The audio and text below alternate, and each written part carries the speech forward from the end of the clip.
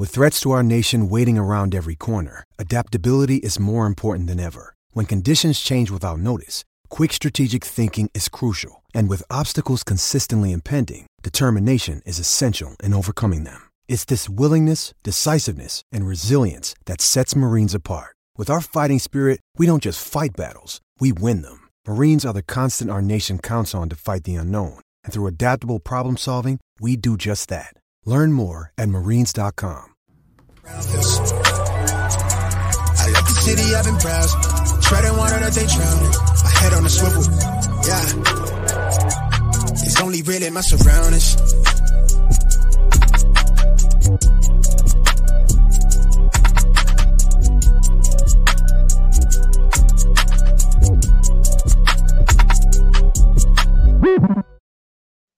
Hello and welcome to episode 85 of the Smash Accept podcast. I'm your host, Michael Royer. You can find me on Twitter at Dynasty_DadFF, and I am just stoked. I mean, right now is such a fun time for Smash Accept. We have Smash Accept 5 Listener League kicking off with rookies in the startup. Smash Accept 1 through 4 all started their rookie drafts yesterday. I mean, it is a fantastic time since I'm in all the leagues. But to be a part of Smash Accept, our group chat just keeps getting bigger and bigger, and guys are just super active. So love you guys as a community. You know, I love how much you guys are supporting us.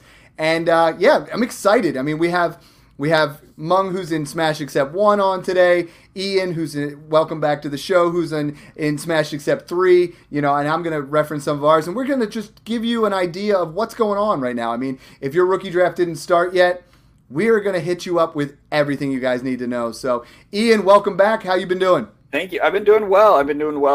Missed you guys. Missed talking football every week, man. This is the greatest episode. This is one of my favorite episodes. So, yeah, I'm excited, man. The first one after the rookies is fun because, you know, Mung and I say it every year, is like we love listening to the analysts talk about the rookies, and we love that. Now it's like, yo, we get to put our take on it. We get to put our spin and put some actionable advice there. And now it's real. Start to come out with our own rankings like Mung just did. How you doing, Mung?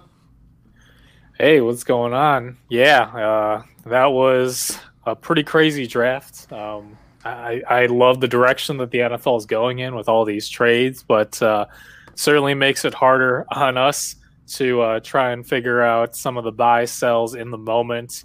But yeah, I have all my one quarterback and Superflex rookie rankings over at fantraxhq.com.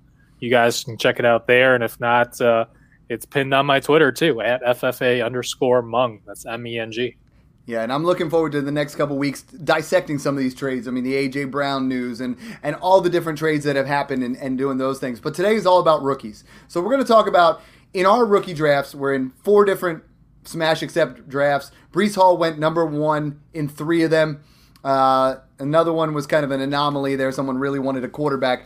But Breece Hall in Smash 5 went at pick 207 ahead of DeAndre Swift, ahead of Christian McCaffrey. And people are that high on this guy. I mean, I was just on a podcast at 25 yards later. You guys should check them out. But I mean, Breece Hall at this point, you know, the comp is that I keep seeing is Matt Forte. I mean, he is a top 8 dynasty running back. We all wanted, especially you and I, Ian, we wanted Michael Carter to be a thing. We're truthers. He's not going to go away completely, but we're looking at the closest thing to a 3-down back in this class and someone that I think, you know, automatically goes into that top 8 spot. The crazy thing is I've been seeing a lot of trades, you know, some trades to move up. I believe we had a couple in across our leagues there. You guys that were, you know, in 1 and 3, everyone was shopping that 101 because it was the only thing there. Talk to me a little bit about Breece Hall and if you guys saw any movement. We'll start with you, Ian. Yeah, I did not see any movement in my 3 leagues that have drafted so far. The 101 went, like, literally I hit the draft button in my league that I commissioned and it went within the first second. Like, dude wasn't even contemplating trading that. From what I've seen, the 102 is where everyone's trying to trade down. And the offers I received at 102 were not good.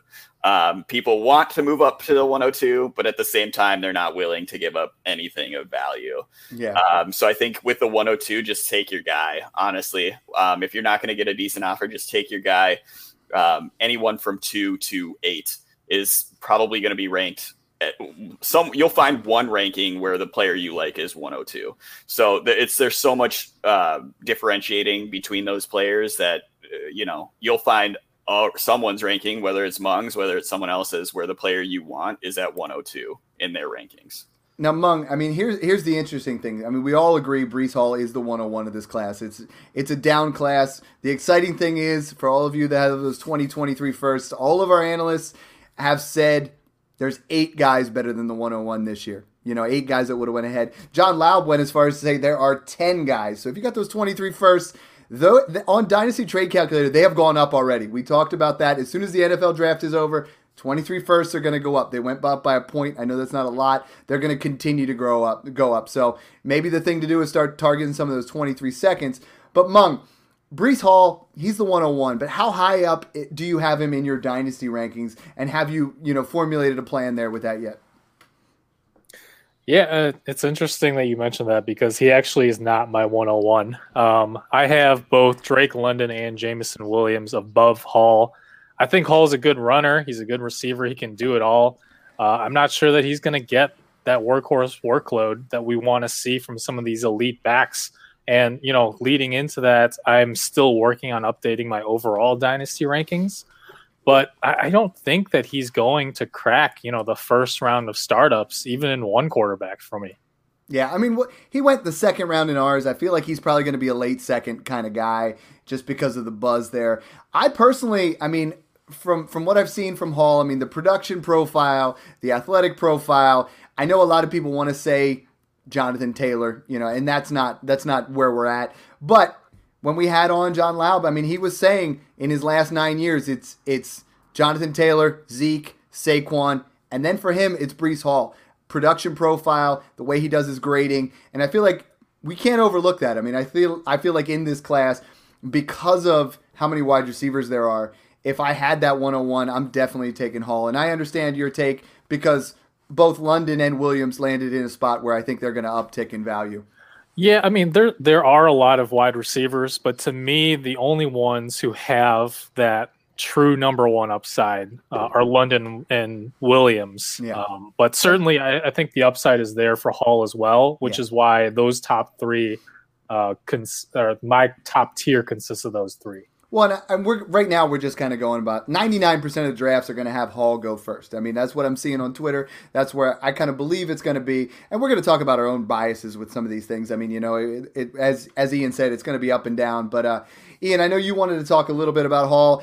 When I was on 25 Yards Later, I said, this is the extremely poor man's version of the Bengals. Zach Wilson definitely gets an uptick here with Garrett Wilson. He gets an uptick with Breece Hall. That offense just improves drastically, and they get Juice Gardner too. So I mean, like, it feels weird saying the Jets won the draft because they were so good the whole way across. But what do you think of Breece Hall with the Jets?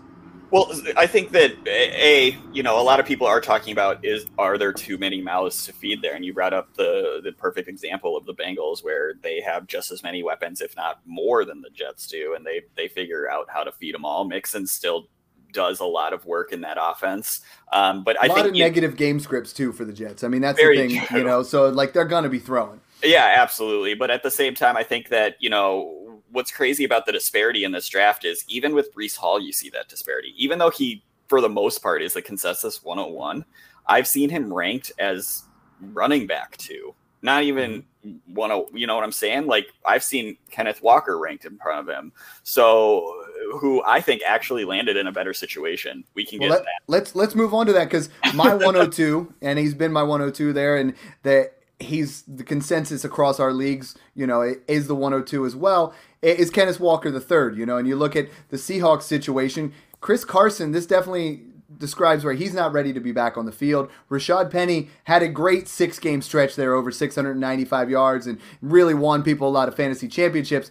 However, he's been a ghost for most of his career there. So, I mean, I think Breece Hall gets a bigger workload right off the bat. But when I was on the podcast earlier today, I was saying I think Kenneth Walker's the kind of guy who might take over by midseason and really be a league winner type. And, he lacks that pass catching usage is what everybody says, or ability. It's usage. He did not get used as a pass catcher. We'll see what he's able to do. And I feel like, again, it's going to be a lot of negative game script there in Seattle too. But Kenneth Walker is a guy where, and I know Mung, we talked about you have a couple wide receivers up there, but because of the limited amount of running backs in this class, and we know that running backs usually hit quicker, that's a lot of the reason why everybody has both of them up at the front of the class. And we can talk about it. I mean, I know a lot of people have Walker above Hall, and it is definitely debatable. I just think Hall presents that 3-down back that we all want. And I think another reason why Walker, I took Walker at the 102 in Smash 3. And I'll tell you why. He is my running back 2, so he is behind Breece Hall for me. But I have many wide receivers ranked in front of him. Overall, in my rookie rankings, he'd probably be the 108. Okay, wow. I mean, we all agree. Like, when we go in with, there are 6 wide receivers here that are fantastic. It's just a matter of value that you can push it back. Exactly. I took him at 102 because my wide receiver 1 is Jameson Williams, and I got him at 108. So you flip those two, I knew that there's no way Kenneth Walker has fallen to 108. Yeah, that's a savvy move. There's just no way. And I was watching that in Smash 3, right? I was like, dude, he doesn't like Kenneth Walker, because I know we've talked about it, and I was like, I know he likes Burks, and he likes Williams, and he likes Olave, and you cleaned up on those guys. So I did. I don't know how Olave fell to me at 110 as well. I was watching, James Cook go at 109, and I laughed to myself because you just let Chris Olave fall to me at 110. Yeah, cool. Yeah. Thank you. Mung, what are your thoughts on Walker there in that Seattle situation? Yeah, I've seen a lot of people talking about how great of a situation it is, and I'm not so sure that I'm on board with that. Obviously, we have the injury concerns with Rashad Penny, so I could definitely see Walker, taking a lot of early down snaps, especially if Penny were to miss time. Mm-hmm. But at the same time, we saw Chris Carson do well as a fantasy running back too in Seattle, but a lot of that too was touchdown dependent. Yeah, very much so. Part of that is my issue with Walker because one, we saw that the Seahawks run game really kind of came together later on in the season. We had that hot stretch of games for Rashad Penny, but I wrote about him a month or two ago where some of that was really the competition that they faced, where they faced 3 bottom 10 run defenses in the last 4 or 5 weeks against the Texans and the Bears and the Lions. Absolutely. I'm not so sure that offensive line is that great. And I'm worried too about the overall offensive efficiency, right? We saw that the Seahawks really want to establish that run with Pete Carroll. So obviously Walker has that upside for a higher workload on the ground.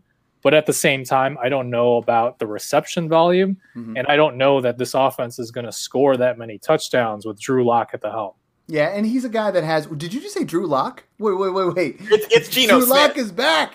It's Geno Smith, man. I thought you'd just throw that back against me that it was going to be Geno. But, he did score 17 touchdowns in college. He's a guy that has a nose for the end zone, led all of college football with those 20-plus yard runs. And, yeah, they are going to try to establish the run. But we all wanted – one of these two guys. In a mediocre class, we all wanted Breece Hall or Kenneth Walker to go to Buffalo or to go to Houston or to go to Miami or to go to Atlanta where they would just be 3-down backs. These aren't the worst situations going to the Jets, going to Seattle, but they're definitely not the best. At least they didn't have dynasty impact of like when we had Jeff Bell on where it was going to kill J.K. Dobbins and Austin Eckler to go into those situations. Let's move on to...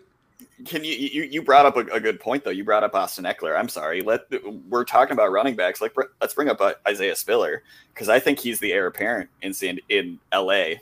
Jeez, I almost said San Diego again. I don't know. Fourth round. I loved him going into the process, but 4th round draft capital matters. And it's like I think they've been trying to. Does he even beat out Justin Jackson? Justin Jackson's had some upside there where it's like I like Isaiah Spiller, but I don't think we're in a situation necessarily where he is clearly the heir apparent. Because when it comes to running backs, I mean, 4th round, there aren't too many guys that go in the 4th round that really break out and they're like, let's not go get another guy. It seems like that's the kind of trend that we're going there. And Austin Eckler does get a ton of volume. But you're right, it's worth monitoring. I've been seeing Isaiah Spiller going in the 3rd round, which at that point, I'm all in. If we can get him as a 3rd down, as a 3rd round rookie pick, I'd even take him in the mid-2nd. I've seen him in one of the Smash leagues. He went in the late 1st. I'm just not paying a 1st round pick for him right now. Yeah, that was Smash 3 that he went 112. I took him at the 206 in another league, and I felt like that was the right area for him. But to me, he's still, even with the situations, I know a lot of people want to put James Cook above him, want to put Dameon Pierce because of purely the landing spots. But I think Isaiah Spiller is still running back 3. You're putting way too much weight into the landing spot.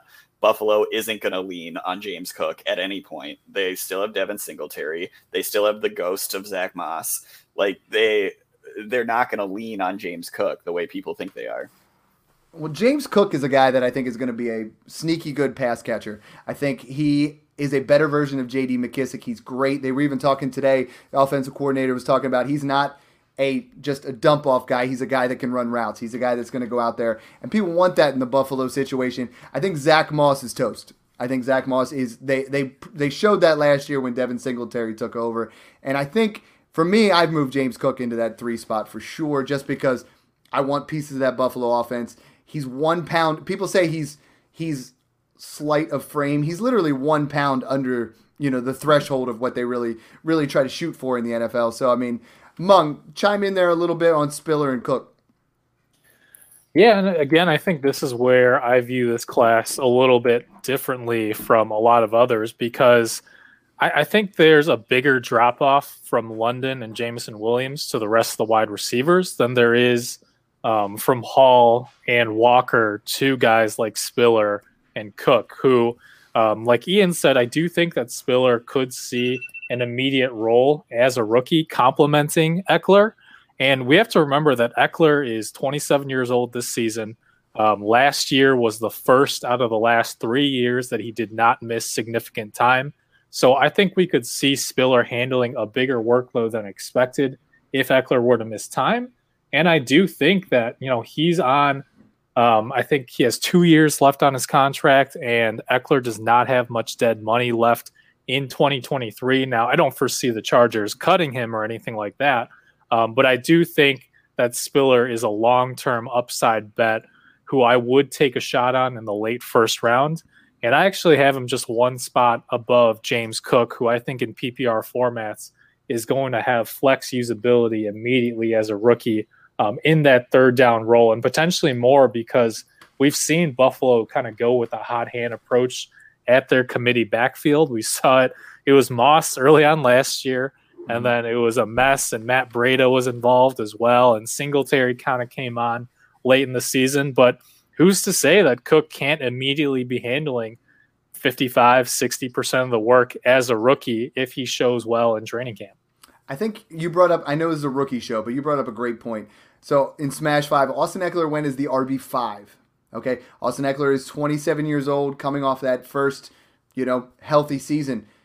Dalvin Cook is 27 years old, and we've written him off for dead. Alvin Kamara is 27 years old, and we've killed his value. Austin Ekeler is 27 years old, coming off a lot of injury history here, and we still have him all the way up at RB5. Is Austin Ekeler a sell, Mung? I mean, I think if you can move back into that area, is he a sell in Dynasty right now? Because that is he's right up there. McCaffrey goes as like RB4, and then boom, it's Austin Ekeler's usually going as RB5. Yeah, I mean, if that's the going rate, then absolutely. Because as you said, I think a lot of it is recency bias where McCaffrey's been hurt the last couple of years. Saquon Barkley's had his share of issues. Kamara's been hurt, and he also has that potential suspension coming. Dalvin Cook's had a lot of injuries. And Austin Ekeler's had a lot of injuries, just not last year. Yeah. Basically, that's what people are remembering right now. So, yeah, if you're getting that kind of premium value, absolutely. Of course, he's not a sell just to sell because of the team. No, none at all. But, I mean, we talk about it all the time on the show, trying to get out a year ahead, and if you can end up going out there and getting something plus a first, going and getting a David Montgomery or getting a J.K. Dobbins type or one of those guys that we think might have a good season. We always just try to get out there in front. But to corral it back in here a little bit, let's move over to our 103 because our listeners really want to hear about rookies. They keep talking about it. It's your wide receiver 1, Mung. It's Drake London. I mean, he has the draft capital. He went at pick 8. goes to Atlanta, a situation where I think one of us could have made the wide receiver core. You know, I don't know which one of us runs the fastest 40, but whoever it is, we would have made the team. Oh, Ian's putting his hand up. We will have that. We'll have our own Smash Accept Combine. Well, I mean, what he did in 8 games last year, 88 receptions, 1,084 and 7, his ability to play outside from the slot. And I'm seeing a lot of, like, he doesn't have that top end speed. He doesn't have that separation, but I'm seeing a lot of Mike Evans in his game when I'm starting to look at things again. You know, if we get, I don't think year 1 is the Drake London, you know, like if you love Drake London, I think Drake London might have a fantastic year 2 when we get another quarterback in there, we get that right situation. But I feel like it's going to be an interesting situation to monitor, you know, and we in today's fantasy game, we kind of write off a guy if he doesn't have a monster year 1. He's definitely going to lead all rookies in targets, I believe. But Mung, I mean, this has been your guy. Take your victory lap here. Talk a little bit about Drake London. Yeah, look, and when I did my mock NFL draft, I mocked him to the Falcons as the first wide receiver off the board because I believed that he was a good fit for Arthur Smith's offense. And I also think that Arthur Blank, the owner, wanted his Julio Jones replacement, and Drake London was the closest thing to that in this class. And I think the reason I disagree with a lot of people in my rookie rankings this year is because in Dynasty, I want that long-term true elite upside. And that's what I see with London and Williams, where I don't know that they're going to be very productive as rookies. Now, London could see that PPR volume, but certainly the quarterback play is suspect. And the same goes for Jameson Williams coming off of the ACL, and with Jared Goff as well, who we probably won't see Williams' skill set maximized with Goff. But both of these teams are teams that could get significant quarterback upgrades as soon as next year. Potentially Ritter could surprise us as well. We'll see about that one. But yeah, I mean, I don't think you're going into these rookie drafts thinking if you're a contender, Drake London or Jameson Williams is going to step in as my wide receiver too, and anything like that. But long term, I think these are the two guys that have elite, A.J. Brown type top 5 upside when he was with the Titans. A Jalen Waddle type upside had Tyreek Hill not joined in Miami. These two wide receivers, I think, are in a clear tier of their own. See, for me, Mung, I'm going to disagree here. Okay, I'm sorry. I love where you're coming from, but Drake London for me is like wide receiver 4. Like he's in that tier 2. I have Wilson, Burks, and Williams ahead of him. Williams is my wide receiver 1, Wilson 2, and then Burks. Titans even came out and said they're going to force feed Burks, so he's going to have that year 1 production. Like I don't see anything otherwise. What is his competition there? Well, Robert Woods is his competition, and that's it. Like we have. So this is the tier, right, of London, Wilson, Burks, and Williams, and those are and even Olave. They basically go 3 through 8. I mean, that's just it's a preference thing, and I don't think we've seen this in Dynasty where it's just been like, oh, who's your guy? Because we've had that the whole time. Mung's been a London guy, and John's been a Wilson guy, and I've been a Burks guy, and I'm like, I don't think I've been a Williams guy. You know, and absolutely, and Matt Waldman's an Olave guy. You know, like this isn't usually how it goes, and I wonder somewhat how that caps some of the ceiling of some of these guys. You know, we're going to talk about each one. So, like, I love that you were going back and forth there. I think Drake London is a guy that I think is in that range, a guy that I think is going to be a nice fantasy producer. For me, the guy that goes next is usually Garrett Wilson. And I think Garrett Wilson, to me, is that you talked about that Tyreek Hill type upside. I mean, this guy is a home run threat with that 4.38 speed. He's lacking a little bit of polish, but I mean, I like Zach Wilson throwing the ball to Garrett Wilson. I love the connection. I feel like it's going to be, he could have a very nice year 1 because I feel like that team is going to have a negative game script. They're going to be playing from behind a lot. I think the biggest takeaway that I'm seeing is the Dynasty community, for some reason, is writing off Elijah Moore. And we've been talking about this for weeks. Elijah Moore could and probably will still be that wide receiver 1 on that team. And everybody's just kind of pushed his value down. And that's something that I'm not on board with at all. I mean, I think Elijah Moore has some serious upside. I think his value probably went down, but it's not like the down that the fantasy community has produced out there. So I definitely consider him a buy candidate. But like kind of what I was saying about those other 3 wide receivers over London too is I think where I see it, I know Mung, you said you see the upside in London. I don't see as much upside in him as I do guys like Williams and Wilson and Burks. I think their ceilings are a lot higher than London's. While I love Mike Evans, I do think that his London's absolute ceiling, and we have never seen Mike Evans in Dynasty go like in a startup go first or second round. I don't think. No, 2015, he was a first round pick, right after. And it hasn't really been since that, but I mean, you can't knock the value of the guy that's had. He's very consistent. Yeah, more absolutely. Consistent than any wide receiver ever. Like, in my opinion, almost ever, I should say. But like, you don't see him ever going in that first 2 rounds of a startup. So I don't know if London can ever get to that point. I do see the Williams upside and the Burks upside and the Wilson upside to be able to get there. Will they? Who knows? I would guess one of those 3 gets there. I was showing my age. Which one? Yeah, I was definitely showing my age there. We're talking about 2015 when OBJ and Mike Williams were going neck and neck of who's the 101 because we didn't play Superflex in 2015. We're like, who's the 101 overall? We were like debating, wide receivers there. I think we talked enough about London and Wilson. Let's move over to the guy that went, it's crazy how the NFL draft went. I mean, Drake London at 8, Garrett Wilson at 10, and then Chris Olave, same team. The Saints just don't care about draft capital. They move into the draft, then they move up in the draft. And, Chris Olave, 4.39 speed, fluid throughout. I think we have a situation here where it's like, if famous Jameis can actually put it together, Chris Olave could be somebody who has a pretty productive year 1. Oh, absolutely. I think that when you look at Olave, just look, when we talk about draft capital, draft capital, London was taken first.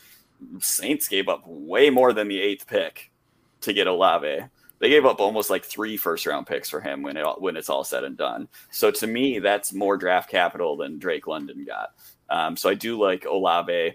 I'm not going to put him above that tier of the first 4 wide receivers that we talked about, but I think that he's right there at a half tier below.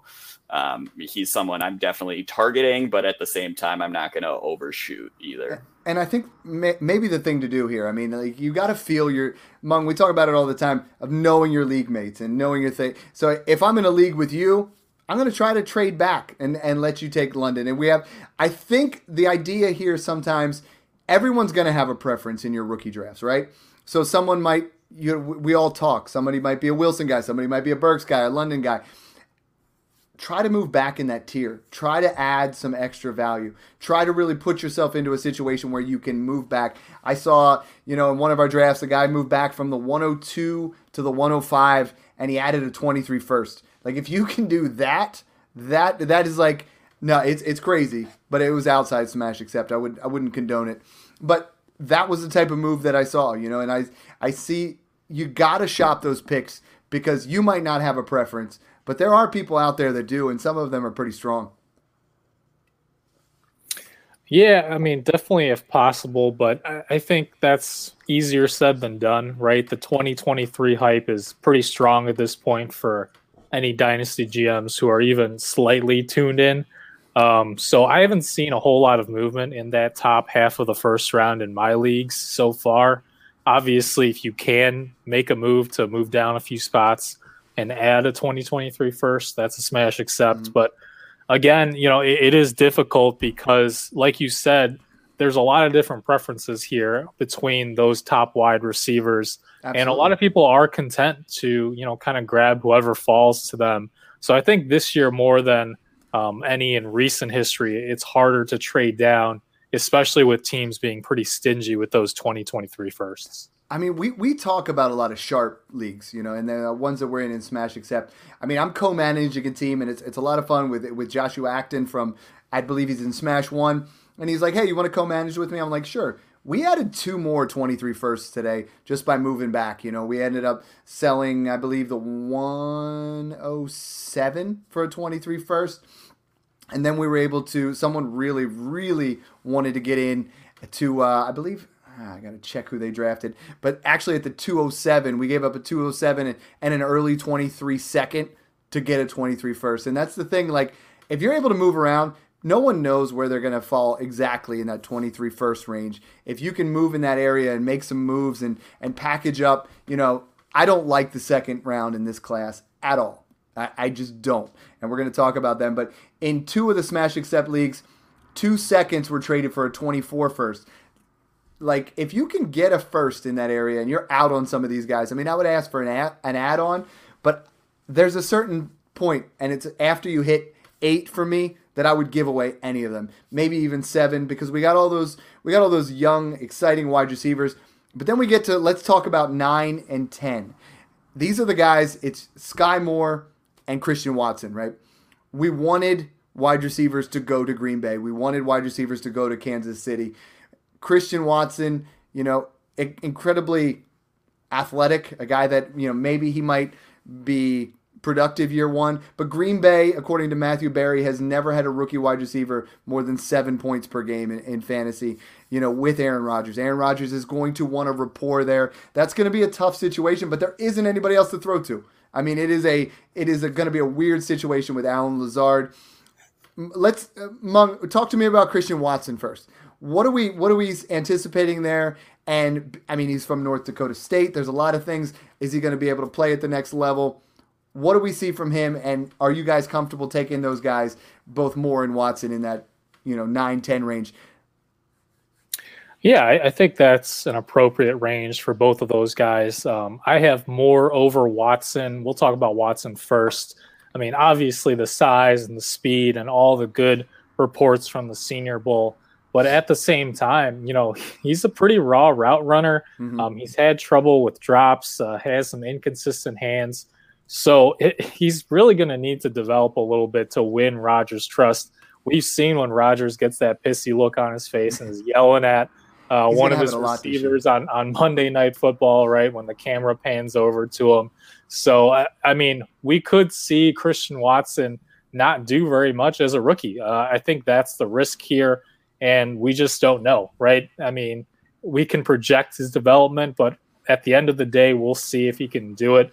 And to me, Moore is a bit more polished than him coming out, and I don't think that he has the pure upside that Watson would have with his athleticism and size if he were to develop, but I think Moore can hit the ground running as a PPR flex play, a wide receiver 3, maybe become a wide receiver 2 down the line. I don't think he's going to be anywhere near a 1-for-1 replacement for Tyreek Hill. I haven't seen many people saying that, but there is some hype with Sky Moore. So I will say that I would get him above Watson, but I would not reach for Moore over any of the top 4 guys in Wilson, Olave, London, and Williams. And then also, while we're on the subject of Kansas City, I do like taking a shot on Justin Ross late, maybe in the 3rd round of your rookie drafts, just for the pure upside.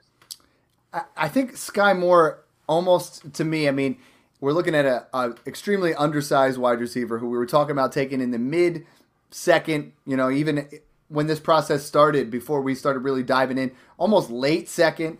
And now all of a sudden, are we getting a Clyde Edwards-Hilaire type move where it's like, oh, he's on the Chiefs, let's move him up? I saw people take him in one of my leagues at 105. He has no business being there. I'm going to repeat, he has no business going ahead of any of those guys in the top 7. I think Sky Moore is like, I mean, we're looking at, he is extremely undersized. He's quick, he's going to get open, but don't just overpay because he's in Kansas City. And Watson, same kind of thing. I love both of these guys are late firsts. They have some upside there, but there's some other guys I'm going to talk about who I actually like better than both of them. Ian? I will own none of them. In any of my leagues, I won't own Watson. I won't own Moore. Watson, I was super low on coming into the draft, honestly. And I was giving Packer fans crap the entire draft, being like they're going to take him at 22. Now, they didn't take him at 22. They still traded 2 seconds for him, though. I'm glad we got the better end of that trade. But I'm so low on Christian Watson. I don't think he does anything. You saw me when you started talking about Christian Watson. I was over here grinning if you were watching the video, just because I think it's hilarious because he's not going to produce, and Aaron Rodgers is going to get even more frustrated. And it's maddening if you're a Packers fan that you have 2 first-round picks and you don't move around to try to get. I mean, this is a pretty good wide receiver class, but absolutely. We don't even move up in any of those. And then as far as Moore, I was low on him as well coming into the draft. I think that these players are getting fully overdrafted because of where they were drafted, and what teams they're playing for. I don't think that Sky Moore is going to be fantasy relevant, maybe a late flex, like a low end flex option. And Christian Watson, I don't think by the end of year 1, he's not cracking your starting lineup at all at any point. So I would rather take guys, and we're going to, touch on some of my second round guys, but I'd rather take Mechie over him. I'd rather, in a tight end premium, I would take McBride over both of them, like any day of the week. Like I'm trading out of those. The move is trading out. Yeah, not taking one of those guys. Yeah, for sure. The interesting part is across the Smash Accept leagues, with James Cook goes 111, and we talked about him already. George Pickens goes 112, and there's a lot to like. He would have been a first-round pick likely if he came out last year without the injury. Deontay Johnson will be a free agent. Ben Roethlisberger's gone. There's potential where he jumps into that area. Probably, again, a guy that I don't own any of. But talk to me a little bit about Pickens, guys. I mean, I think Pickens is someone that in one of the Smash Accept leagues, the guy traded up to get to 111 because he really wanted him in that situation. What kind of ceiling are we looking at for Pickens, and is he in that range for you guys? I think Pickens is what we hoped Claypool would be. I think Claypool has fallen off a cliff. But do you think Claypool's fallen off because Ben Roethlisberger's arm, or his rookie year was a flash? Yeah, I think his rookie year was a flash. I don't think it was Roethlisberger. I think his rookie year was a flash, absolutely, because he still had Roethlisberger's lifeless arm thrown to him 2 years ago. So it was slightly less lifeless. He was on his last nerve. Yeah. But yeah, I don't think that he plays much of a role in that offense anymore. And I do think Pickens takes that. I probably still won't own much of him just because I'm trading out of that range if I can. But I do think Pickens is the better option of that range, more than Christian Watson, more than Sky Moore. I think it's more placement. He's going to be able to grow with Pickett if that's their long-term option, which we didn't bring up. We didn't talk. Perfect timing. The 106 in Smash Accept the whole way across the board has been Pickett. It seems like it depends what league you're in. He's been creeping his way up, and he is going to be a starting quarterback, whether you like him or not. Maybe by mid-year, maybe he beats Trubisky out. I feel like it's more of they're going to let Trubisky give it a shot, see what happens. But, I mean, small hands or not, Pickett will be a starter in this league. And if you really need a quarterback, 106 isn't a terrible place. I feel like that would probably be the ceiling for me. I feel like he's going to start creeping up, though, because he's the only quarterback taken in the first round of this class, Mung. Yeah, and I think 106 is actually exactly where I have him ranked in Superflex. I think the best way to describe how I feel about Pickett is he's fine. Yeah, exactly. I mean, the ceiling was what? Baker Mayfield, like of his comp when he was coming out. So it's like, I mean, he'll be okay. If he does well and develops, I think he can become, like a Kirk Cousins range of quarterback where he can be a reliable starter.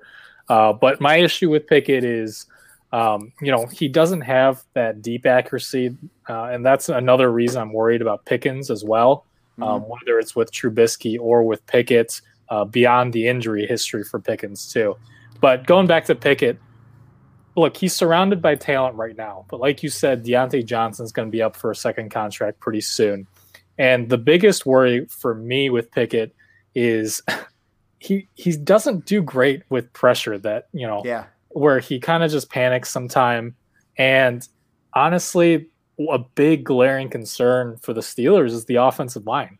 We saw them mitigate that with a ton of quick, short throws from Ben Roethlisberger last year.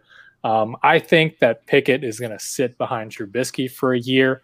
Hopefully they'll improve the offensive line. So, yeah, if you're in a full rebuild and you need a quarterback, Pickett is a fine pick, but I'd rather trade down if possible or trade for one of those coveted 2023 firsts, like we just said.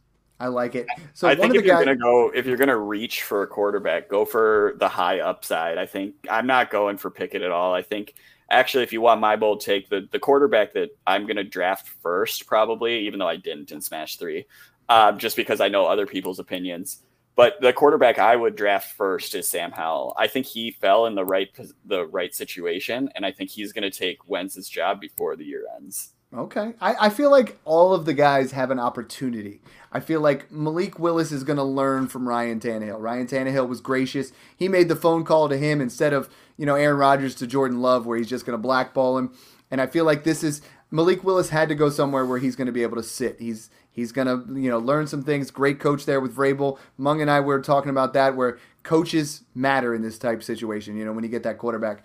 But I think what I'm saying is right now, I would argue of the quarterbacks that they're sitting behind, so Marcus Mariota, Ryan Tannehill, Carson Wentz, I would argue that Carson Wentz has the shortest leash right now. They're all – well, what about Sam Darnold?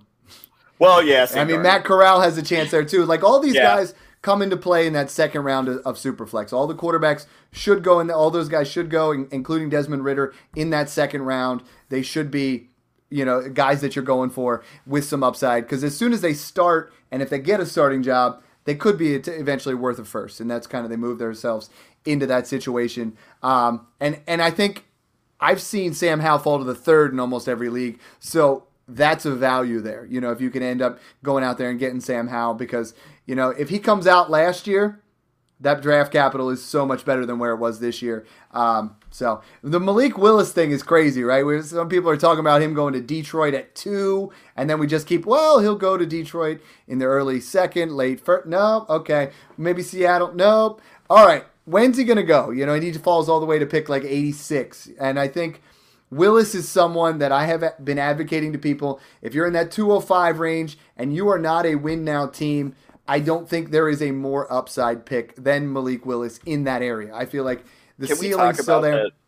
That Willis legitimately got drafted lower than Kellen Mond did last year. Yeah, it was shocking to me. Like I thought for sure, given, and imagine doing your rookie draft before the NFL draft. He was going 101 in a lot of drafts. I mean, and a lot of our analysts that came on had him as 101, and I would have considered taking him as 101 just because of the high upside with those tools. And it's going to be an interesting look. But let's move on to a couple other guys here. We talked about the quarterbacks. The guy that I'm excited about that keeps falling, that I drafted at 204 in Smash 4, Jahan Dotson. I mean, he goes at pick 16 to the Commanders, and he's under the radar. I mean, he is a top 20 pick who's going behind guys that went in the third round. And we talk about draft capital matters with those wide receivers. If you're not a round 1 or round 2 wide receiver, it's tough really to break in there. And Jahan Dotson has the speed, the athleticism.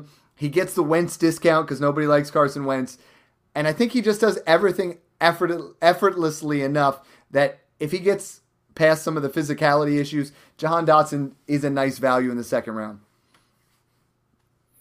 Yeah, he's another long-term upside guy, right? Because Terry McLaurin is there, but it sounds like he's unhappy and wants to get paid. So I don't know that he's going to be in Washington come 2023. Certainly we'll see if Sam Howell is good, because I think he's pretty accurate. So he could unlock Dotson as well. I think he's got enough upside to belong in that late first, early second round. What about Terry McLaurin to the Packers and just make it happy for everybody? Happy for Rodgers, happy for Dotson, get him into that situation. Who are some guys that you guys have been targeting in that second round? Because this is a class where in the second round, myself included, I've been trying to just trade out, trying to get some extra draft capital, trying to get a 23 second and an add-on, trying to get a Allen Robinson, veteran type move. Who are you guys targeting in the second round? We'll go with you, Mung, first. Who's one of those wide receivers that you're like, I want to come away with this guy? Yeah, I like Khalil Shakir a lot, and he's been falling a lot in rookie drafts. He's a versatile player, creates a ton of yards after the catch, and he landed in a great spot in Buffalo. Now, the draft capital is concerning because he is a day 3 pick, and generally those do not pan out very well. But he's the only day 3 wide receiver I have ranked in my second round of rookie drafts because we've seen that Jameson Crowder has had a long history of injuries. We could see Shakir step into that slot role in an efficient Bills offense and become that outlet guy for Josh Allen like we saw Cole Beasley was for the last couple of years. So I think he has a little bit of immediate upside as a rookie, and I think he's just a good overall prospect despite falling a bit further than expected in the NFL draft. Yep, I like that one a lot for real life football, and I think in fantasy, given an opportunity, he's got a lot of upside. Ian, who's that guy in the second round you got to come away with? There's a couple guys for me. One, I think I brought him up. Honestly, in a tight end premium league, the fact that Trey McBride is falling to the middle of the second is ridiculous to me. I think he realistically should be at end of the first in any tight end premium league. I know people are kind of backing off because Zach Ertz plays for the Cardinals, but he's not going to be there that much longer, I don't think. I think they're going to kind of implement what the Eagles had and make Ertz ask for a trade again. But as for any other guy, another guy I'm targeting is Alec Pierce. I think he did that 1-2 punch in Indy of Michael Pittman and Alec Pierce is going to be pretty good. And then the other guy I think I brought him up too is Mechie. I think he's going to be he's going to be a target hog, honestly, if he's healthy. Obviously that's a big if with him. Right. It's all about health with him. I mean, he runs a pro caliber route tree. I think he would have went earlier. But he's got the draft capital there too, and Houston's going to be in negative game scripts. Brandon Cooks can't catch all the passes there. I do like him better than Nico Collins, and I think that is a nice upside piece there, literally in that round. A couple other guys here definitely wanted to talk about.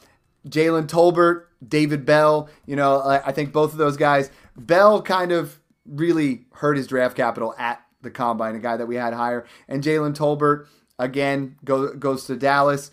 There's not much else there in that range. Maybe even Wan'Dale Robinson, another guy I'm not huge on. Mung, is there someone that differentiates out of that group, or another guy that you're targeting for that like late second, early third rounds? Yeah, I mean, this class is pretty hard to rank because it's really very fluid after, I would say, the early second round. There's arguments to make for pretty much anyone you want based on upside. For me, I think Hassan Haskins is flying under the radar a little bit simply because Derrick Henry is going to be 28 years old coming off of a major foot injury. And Haskins is that bigger bruising type of back who could actually be a legitimate handcuff and see all the early down work in Tennessee if Henry were to miss a little bit more time. And I touched on Justin Ross before where, the neck condition and the surgery caused him to go undrafted, but he was absolutely dominant as a freshman. And if he can stay healthy with Mahomes there, I mean, the sky is the limit for Ross, where he could be worth nothing a year from now, or he could be worth a first round pick a year from now. Ooh, we got a big alert here. I am on the clock for Smash 5, so we got to get this out there. I got Jalen Hurts, Matthew Stafford, and Joe Mixon so far. I loaded up in the third round. I got back-to-back picks here, and I need some experts. So Debo has slipped. Tyreek Hill, Jalen Waddle, DK Metcalf, Devontae Adams, T. Higgins all have fallen to that area. The best running back available is Dalvin Cook, feels a little early, and Travis Kelce. Who are you guys taking out of that group?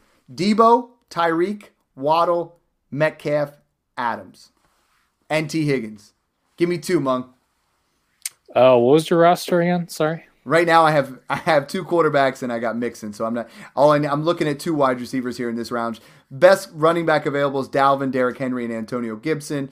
And in the wide receivers, we're looking at Debo, Tyreek, Waddle, Metcalf, and Devontae Adams, and T. Higgins. Who's there at quarterback? You said it's super flex, right? I already got two quarterbacks. Right, but who's available? Fields went the pick before. Aaron Rodgers is the best available. Ooh. They got hit hard. Yeah, I think I want Waddle long term. I know that Tyreek Hill there is going to cap his upside for the time being, but I do think that Waddle has that elite upside. We saw flashes of that as a rookie, and that's still my guy. And I get one more too. I mean, Ian, who's the other guy then? I know you talked about Waddle before.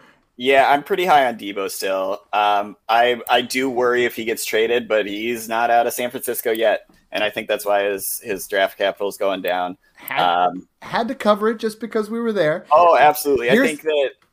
I think people are undervaluing T. Higgins is good value there. I think, as well as DK. I think so. Like those, it would be out of those four for me. Pick your favorites there. I might move back a little bit because I got there's 8 of them there. Now here's the biggest thing, and this is what I really want, is when we get to that 3rd round, 4th round, we start to talk about a running back who gets an opportunity. And we're almost done with the time on the show. But what running back here gives you an opportunity who's worth investing in? We talked about the big 3, but and we talked about Spiller already. But outside those guys, give me a running back who could get an opportunity here to pay dividends where you draft him in the 3rd and he becomes a starter for 6 weeks in the playoff run and you can trade him for a second. Ian? I'm going to go with Kyren Williams.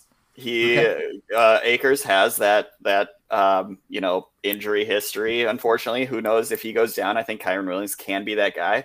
He tanked his stock with the combine, but he was consistently running back 4 before that combine.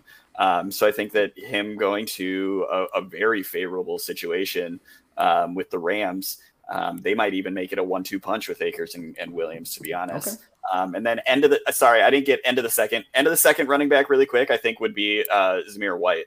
I think the Raiders just declined picking up Josh Jacobs' 5th-year option, so I think he's out of there. So I think White gets that chance there too. I like it. Mung, give me one name that's a guy that you think could possibly pop into a starting lineup some point this season. Yeah, if you want to talk about backfields where anything could happen, give me Pierre Strong with the Patriots, who he's lightning fast. I think he can fill in that James White role with White getting a little bit older. Perhaps not immediately, but we'll see. He's a guy who all it takes could be just one injury away from a monster 3-touchdown game randomly where Mac Jones hands it off to him or dumps it off and he takes it for a long gain. And then all of a sudden you can get an early second for him, maybe more. There you go. I like Brian Robinson with Washington. If Antonio Gibson goes down, I mean, they're not going to turn the keys completely over to, J.D. McKissick. And we've seen this situation where it's not a bad offensive line, so I kind of like him a little bit. I'm excited to just talk into rookies more and more as the weeks go on. But thanks again for both you guys coming on.